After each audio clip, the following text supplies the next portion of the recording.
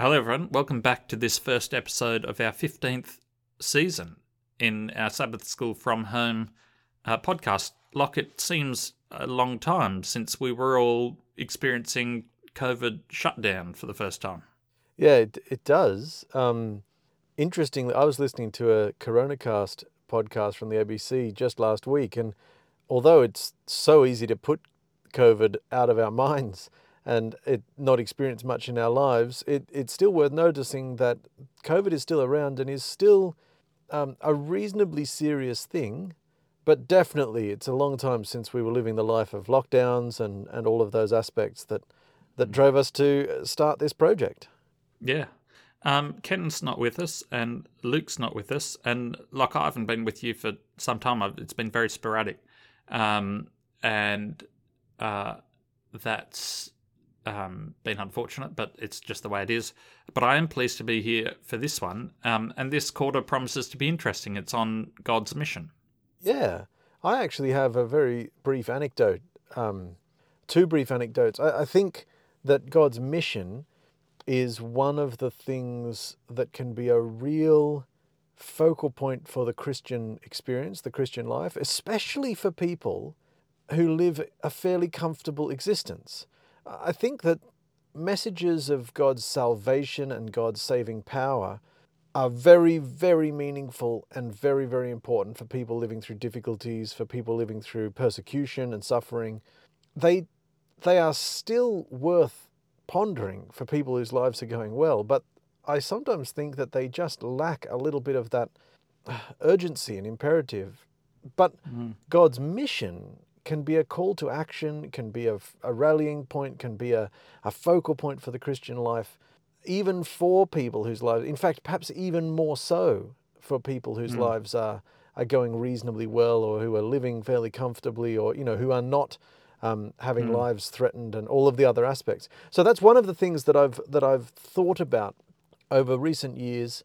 I remember being really challenged to, the missional focus for Christianity. There are some authors outside Adventism that have played with this idea, in some ways almost making the mission of God and participating in God's mission in the world as almost the sort of core element of the Christian experience. It's a very, very interesting way to motivate it. I think that's quite fascinating. And then just a little bit more personally, my own anecdote here is that I remember very, very vividly, a crisis of faith is stating it perhaps a little too strongly, but when I lived in Germany, it might have been something that I was reading at the time, or just a line of thought that I was following, and I remember feeling this really tangible, a stronger doubt, I think, than I had in my life up till that point. Is this stuff all real? Does it even make sense? And I remember sitting on the bus commuting to work, and really what underpinned my feeling at the time, this is what I remember most distinctly, was the feeling that I'm not sure, at the time I was feeling, I'm not sure if I can feel God's presence or if he's even real, but I do feel a passionate desire to align with his mission. It was my own version of what Puddleglum experiences in The Silver Chair, where he says, I'm not even sure if Aslan is real, but I'm going to live as if he's real because I think it's the most exciting and engaging idea to align with. So those are just a couple of anecdotes that perhaps help to give a little bit of background to some of the comments I might be inclined to make as we go through this season. Yeah, thanks a lot. My reaction is very mixed, only because we belong to a evangelical tradition where the sort of emphasis on going out and doing God's work is quite strong, but God's often that involves. See, what's interesting is that Jesus did preaching, but he did a lot of stuff that wasn't preaching, and it really comes down to what's the definition of God's mission. We have illness in my family at the moment, which is one reason why I'm not recording this podcast, and the local church is drowning us with food.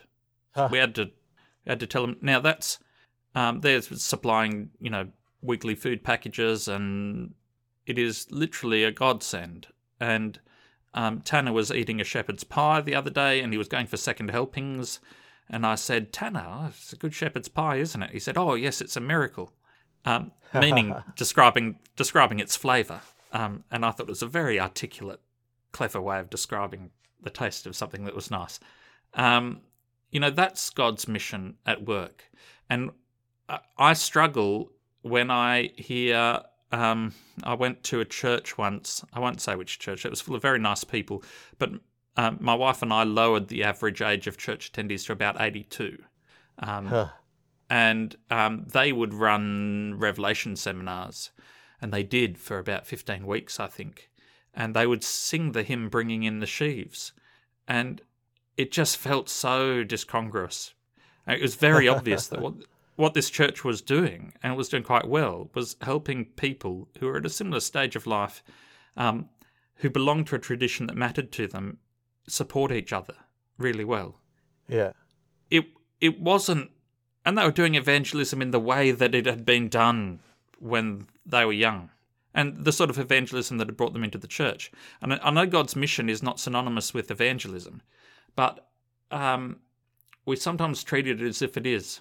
And we are missing Luke here to jump in with his ADRA hat on, because I know that ADRA sometimes feels pressure from other branches of the church to be more overtly evangelistic. So I'll be interested to see what sort of emphases I've drawn out in the lesson, because God's mission is a fairly wide-reaching sort of concept. Yeah. It was God's mission just to help us intellectually assent to certain statements and propositions. It was God's mission to, well, I guess that's what the court is about. I won't enumerate lots of options. What does it mean to be trying to adhere to God's mission?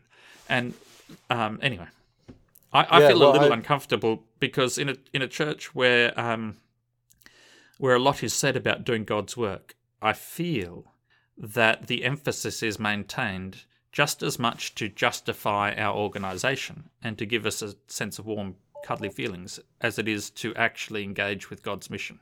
Yeah. Why are we meeting here? Yeah, because we're doing God's mission. Yeah, we're doing God's work. Yeah. I think you're really right. No, I absolutely hear what you're saying. I think I probably share misgivings about some of the ways that we apply the word. And I think the lesson actually does start in a pretty good place. This first week and flowing into the second week of this season, before we get too deep into analysing what mission means for us, what other ways to participate in mission, the lesson actually dives in initially to sort of say, well, hang on a minute, mission is all about God, and God is in fact all about mission, and what does God's mission look like in the Bible? And it just keeps drawing out these stories where God seeks out his people. Starting right in the story of the Garden of Eden, when Adam and Eve have eaten of the fruit and are afraid and they're hiding from God, they don't go looking for God. God comes looking for them. And that theme keeps coming up surprisingly frequently throughout the Bible, actually. I mean, the story of Abraham, even the story of the Exodus, which is formative, as we've commented in previous episodes. Yeah, it's an interesting way to start thinking about it. Yeah, it is. The lesson refers to John 3:16 as a sort of it's very much one of the sort of standard pat answers as to what sort of Christ's mission was when God became man. I would like to read a more extended passage around it. Couldn't we turn to John 3 and read verses 1 to 21? Yeah, let's do it. I might start. There's only two of us, so it's going to be a bit easier to mediate comments. Let's, instead of reading the whole thing and then talking about it, let's stop and voice comments as they arise. Okay, this is John chapter 3, starting verse 1. There was a man named Nicodemus, a Jewish religious leader who was a Pharisee. After dark one evening, he came to speak with Jesus. Rabbi, he said, we all know that God has sent you to teach us. Your miraculous signs are evidence that God is with you. Now, I'm going to interrupt straight there. many commentators have pointed out, after dark. This is a bit clandestine. This is a bit secretive. Here's someone who is a Pharisee, and in most of the Gospels, the Pharisees don't get a massive 5-star review, do they? But here's one who Well, is a Pharisee and is wanting to learn a little bit more. look, I've got two sort of responses to that. One of them is, it is a bit clandestine, but in a culture without air conditioning and where it's very hot, the evening was leisure time. People having flat roofs and going up and sitting on the roof in the evening and what. So, I mean, I think there is a suggestion of it being somewhat clandestine, but I imagine there was a lot of socialising that happened in evenings. Yeah, that's probably true. The other is that the Pharisees, we spend so much time, what's the word, to like belittling the Pharisees, that it feels a little bit like, what is it Shakespeare says, this man doth protest too much? Yeah. And in the Les Mis, when it describes the bishop at the start of the story, one of the comments about the bishop that's used to show you how wise he is that when he hears people complaining or loudly decrying with great vehemence a particular sin, and it really takes a grip, the community becomes very anxious to crack down on this. The bishop is recorded to have said to himself, so this is another sin they are all guilty of. Yeah. And I tell you what, the Adventists are the Pharisees of the Christian world.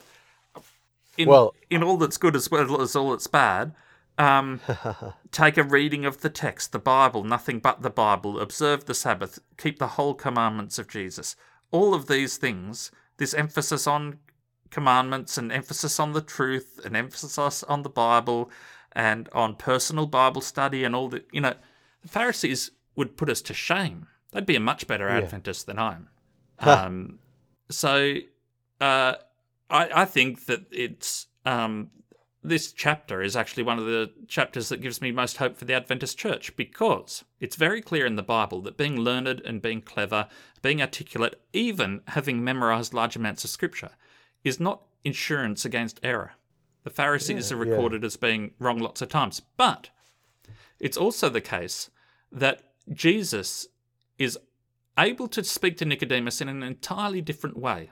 He says to the disciples, they say, why do you say stories? He said, it's like Isaiah says, people hear but they don't understand.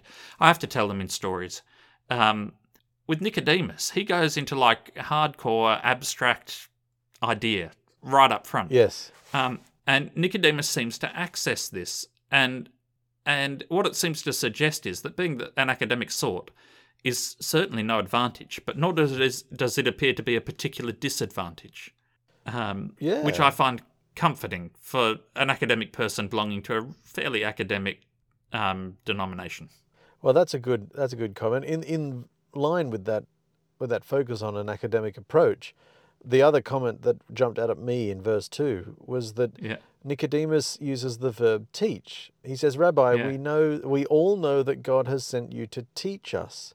Of course, the good Protestant European Christian description is that we all know God has sent you to save us. So it's really interesting. It's really interesting with that as the juxtaposition to read Nicodemus, obviously in a very different position and before the cross, and all sorts of things are different. But he is identifying Christ's mission as being one of teaching, and that's interesting too, because that shows a fair amount of humility, because the Pharisees were the experts. True. So saying you have come to teach us, he's being humble. Jesus might actually, because Jesus gives a very odd response in verse 3. He says, "Truly, I say to you, unless one is born again, he cannot see the kingdom of God." Yeah. As an answer to, God has sent you to teach us, is Jesus saying here actually, when he says you can't see the kingdom of God, does he mean see as in understand? Is he speaking as a teacher and saying, well, actually, I've been sent to teach, but are you ready to learn? You actually need to be born again to be able to understand what I'm saying to you. Yeah. I've never seen it that way before, but I wonder if that could be the case. Yeah. Nicodemus said to him, "How can a man be born when he's old? Can he enter a second time into his mother's womb and be born?" And Jesus answered, "Truly, truly, I say to you, unless one is born of water and the Spirit, he cannot enter the kingdom of God. That which is born of flesh is flesh, and that which is born of the Spirit is spirit. Don't marvel that I said to you, you must be born again. The wind blows where it wishes, and you hear its sound, but you do not know where it comes from, nor where it goes." A lot of my students don't know where they're coming from or where they're going. It seems as they wander in and out of my classroom, but I'm sure that's not what Jesus was meaning. So it is with everyone who is born of the Spirit. This is, it's an odd statement, isn't it? Yeah. What's irritating is like in the maths journals where they say, "It is clear that." And I think I've said this before, there's some proof. And the proof says, blah, blah, blah, blah, blah, blah, blah, blah, blah, blah. It is clear that this. And it's the third step out of 15 steps in the proof. And you look at it and you struggle away and you talk with 3 colleagues and you pore over it for a month and then you take it to a conference and have a chat with the author, and afterwards you come back and you say, "Oh, yes, it is clear." Yeah. So when Jesus says, don't be surprised. Don't be surprised, this is clear. I have a little bit of an idea of what Nicodemus is feeling here. He must have felt very bemused. That's which born of the flesh is flesh, and that which is born of the Spirit is spirit. So the NLT renders that. Where's the flesh? Verse 6. Verse 6. Yeah, humans can reproduce only human life, but the Holy Spirit gives birth to spiritual life. So don't be surprised when I say you must be born again. So, yeah. Yeah. One of the stories that I've thought a lot about, although I only know it loosely, and as a young child I was frightened by it, is the story of Pinocchio. Okay. And I think it's a very wise story. Pinocchio is almost a person. And when you think of the problems that we can get ourselves into, at a very sort of basic level, you drive a car too fast without a seatbelt, you crash and you get brain damage, you've just limited your capacity to express the identity that you had. Through to you choose to take drugs. Through to you choose to indulge in gossip. And over many years, that defines and strengthens neural pathways that turn you into a particular sort of person. Yeah. You choose to harbour grudges, and the grudges are about small and petty things, and they don't bother you too much, but it becomes a pattern. And then you end up under the grip of these parts of your life, and arguably less than a full person. And I think maybe this is what Jesus is saying at a couple of levels. One of them is saying, we are in need of transformation. None of you you're not quite fully a person. It's interesting too that Pinocchio's nose extends when he tells a lie.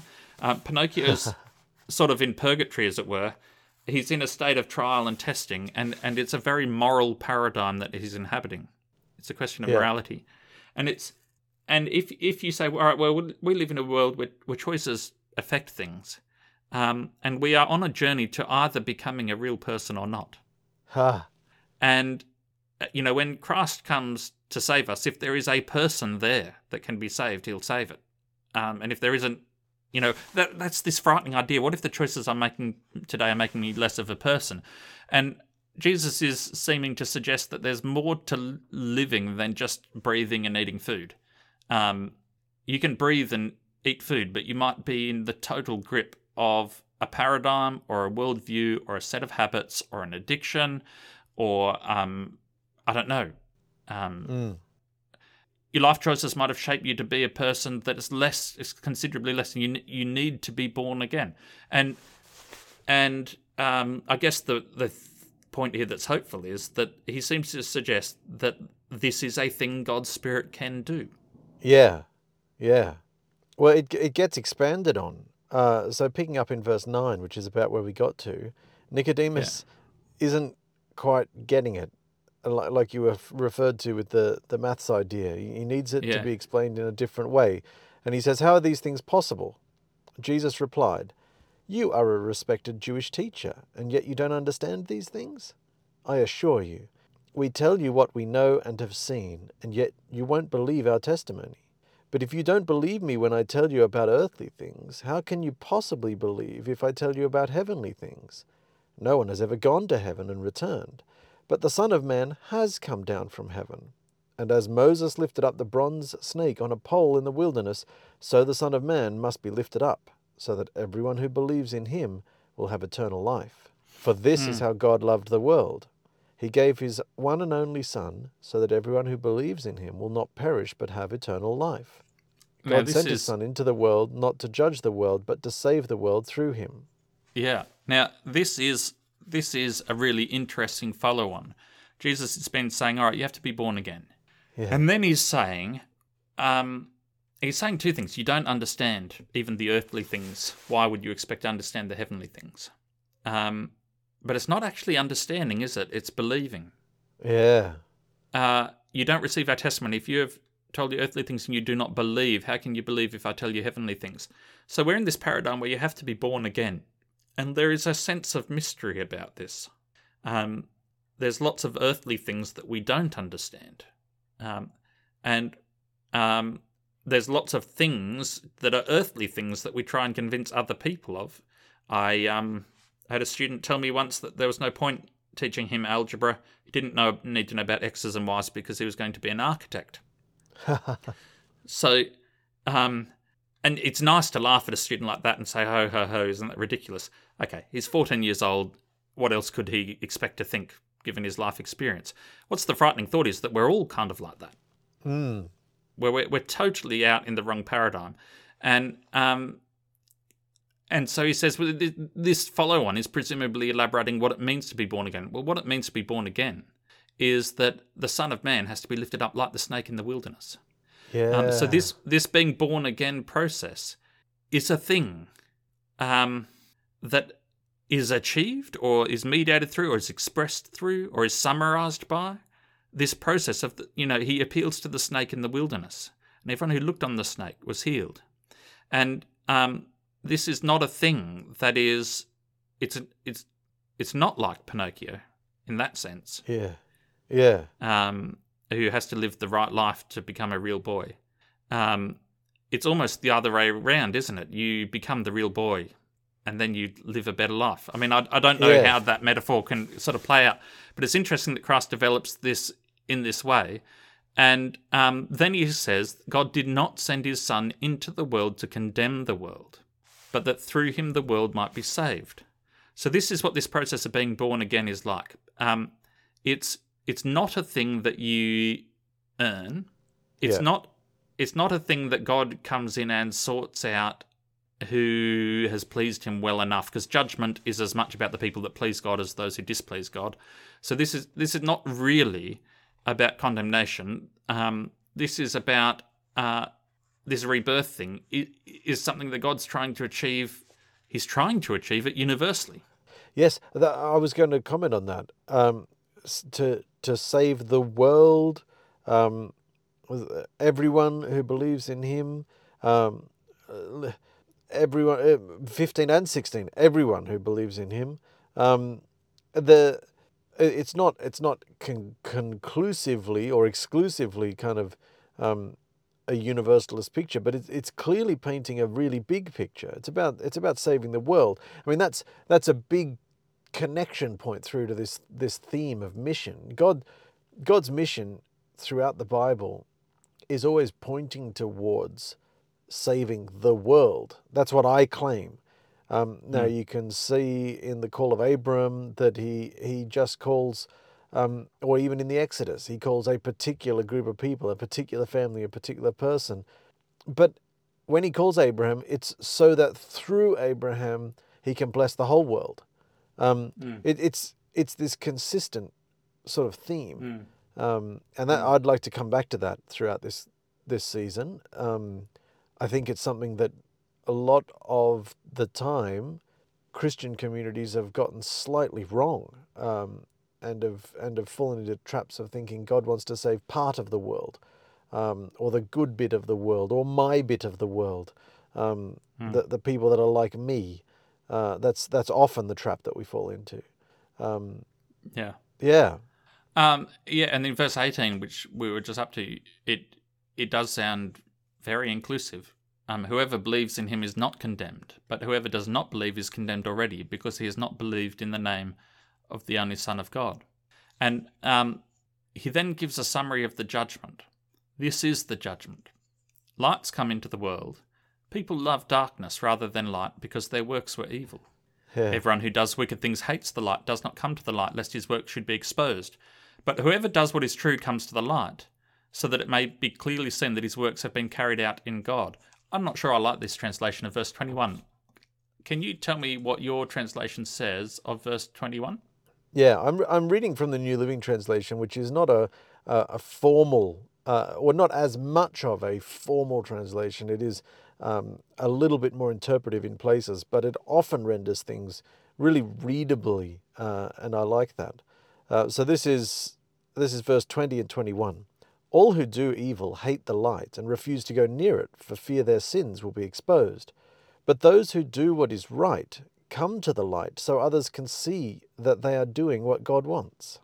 I'm just going to look it up in the Message. Yeah. I'll see what that paraphrase says. This is the, in the Message, this is the crisis we're in. God light streamed into the world, but men and women everywhere ran for the darkness. They went for the darkness because they were not really interested in pleasing God. Everyone who makes a practice of doing evil, addicted to denial and illusion, hates God light and won't come near it, fearing a painful exposure. But anyone working and living in truth and reality welcomes God light so that the work can be seen for the God work it is. Yeah.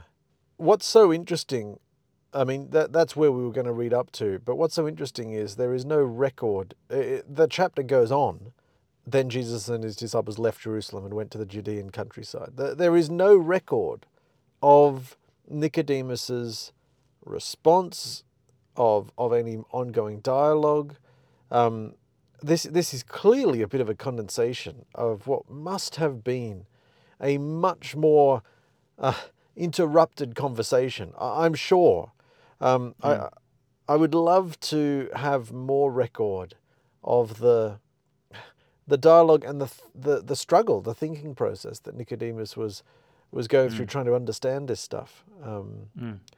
Because it is, from our perspective, with the benefit of hindsight, knowing what Jesus went on to do through his death, what his death was like, the way that he and then early generations of Christians understood from Christ's death, it's really relatively easy to see what is being described, what Jesus is describing here.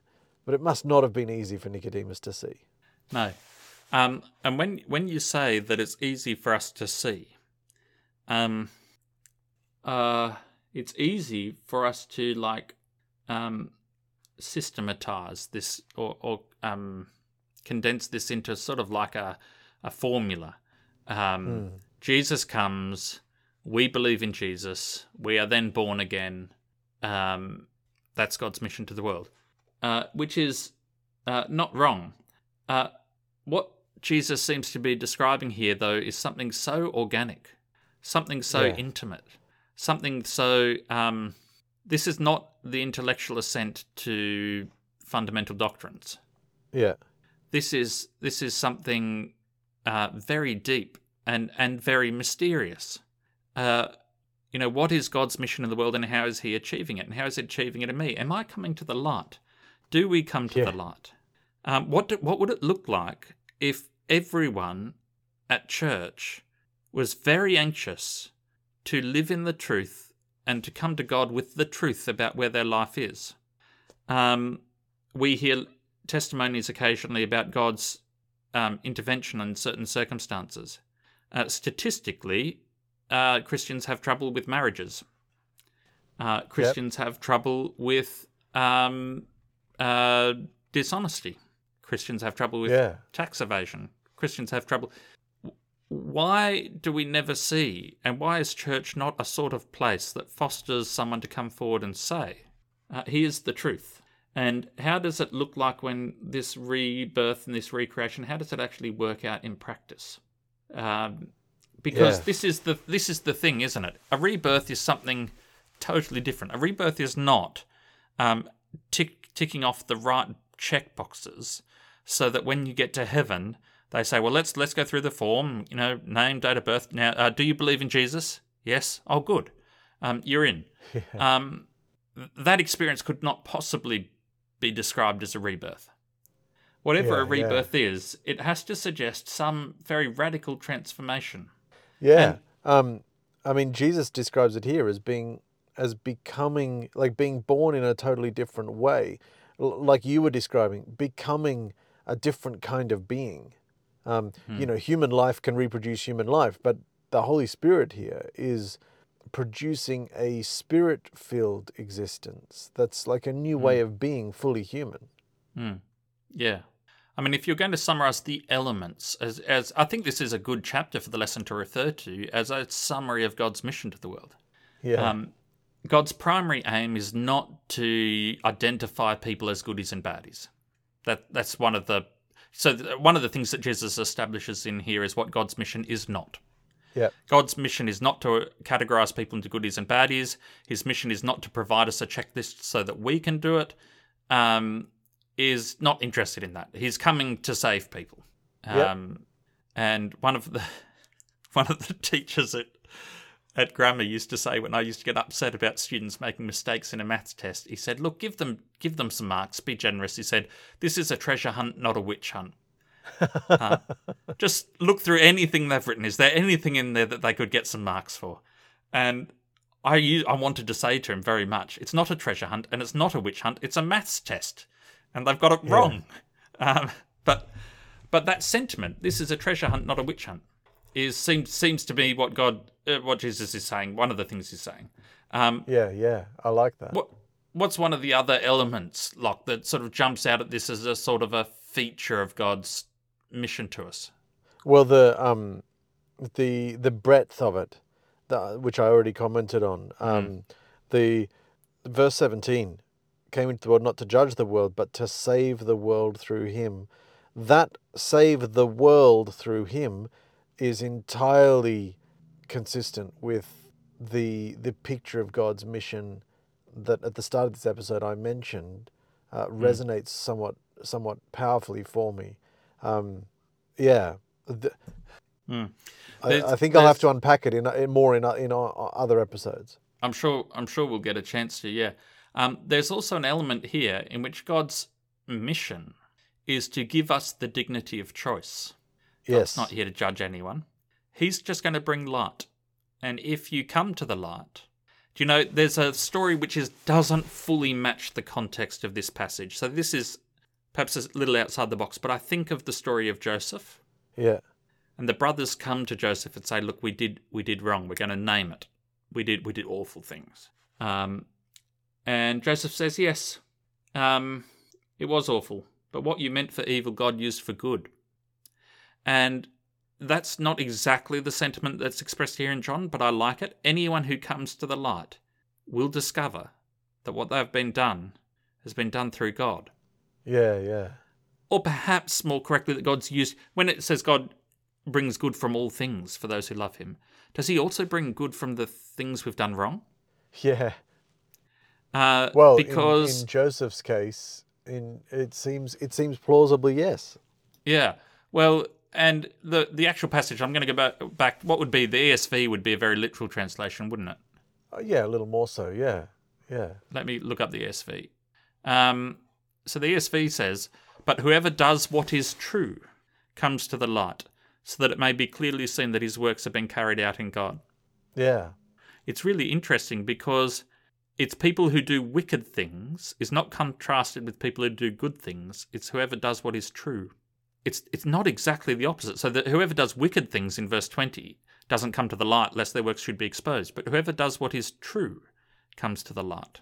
And there's a suggestion there, maybe I'm not reading too much into it, there's a suggestion that these people are striving for authentic experience with God and are willing to risk it. They want God to truly see. They want to bring what they've done to the light. And it's quite possible that God might not like it, but I'm going to risk it.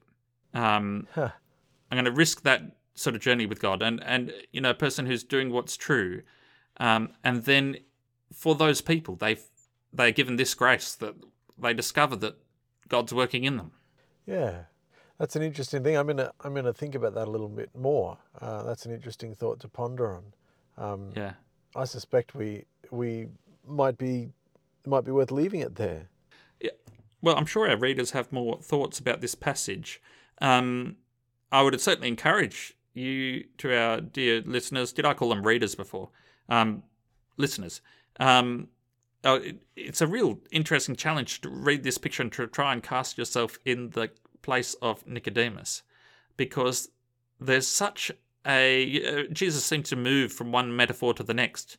He's talking about rebirth, and then he's talking about the wind, and then he's talking about light coming into darkness, and he seems to just, and then the serpent being raised up. And with the aid of hindsight, we sort of put it into a cohesive package. But it's a fascinating, and it's a very it's the opposite, isn't it, of like a legal document where everything's spelled out in forensic detail. It's very much more a Monet picture painting, isn't it, where everything's broad brushstrokes, and you get up to the fine details, and it's complicated, and then you step back and you see the whole picture. Certainly, anyway, it's our hope and prayer to live this sort of life. I assume anyone who's listening to the podcast has decided that they want to come to the light, and I want to come to the light, and I am willing to accept, Locke, that there is a strong component of mystery to it. Yeah. It's not everyone who understands everything completely sees that what they've been done has been done through God, but it's the person who loves truth and does truth and comes to the light. And I think that that's comforting. Maybe we don't have to understand everything, but we have to want to live in the light. Yeah, and that's what God's mission is. It's also in this passage what judgment is. Yeah. So when God sends his light, the thing which is the judgment is the light. Yes. That's a fascinating sort of paradigm. And that is actually a really interesting paradigm to start a summary of God's mission. The thing that is God's judgment is the light. The light is the thing that lets us see. The light is the goodness that he brings to the world. The light is, he is just offering this goodness to us. And our response to that constitutes his judgment. In other words, his judgment is it's the C.S. Lewis quote, isn't it? And there's only two sorts of people: those who say to God, "Your will be done," and those to whom he says, "Your will be done." Yeah, exactly. Well, let's leave it there. Our listeners can chip in extra comments and suggestions to the address sabbathschoolfromhome@gmail.com, and we'll see who's around next week for the recording. And I'm not sure, Locke, if it will be me, but I certainly hope to each of you, our dear listeners, that it will include you. So we'll talk to you next week.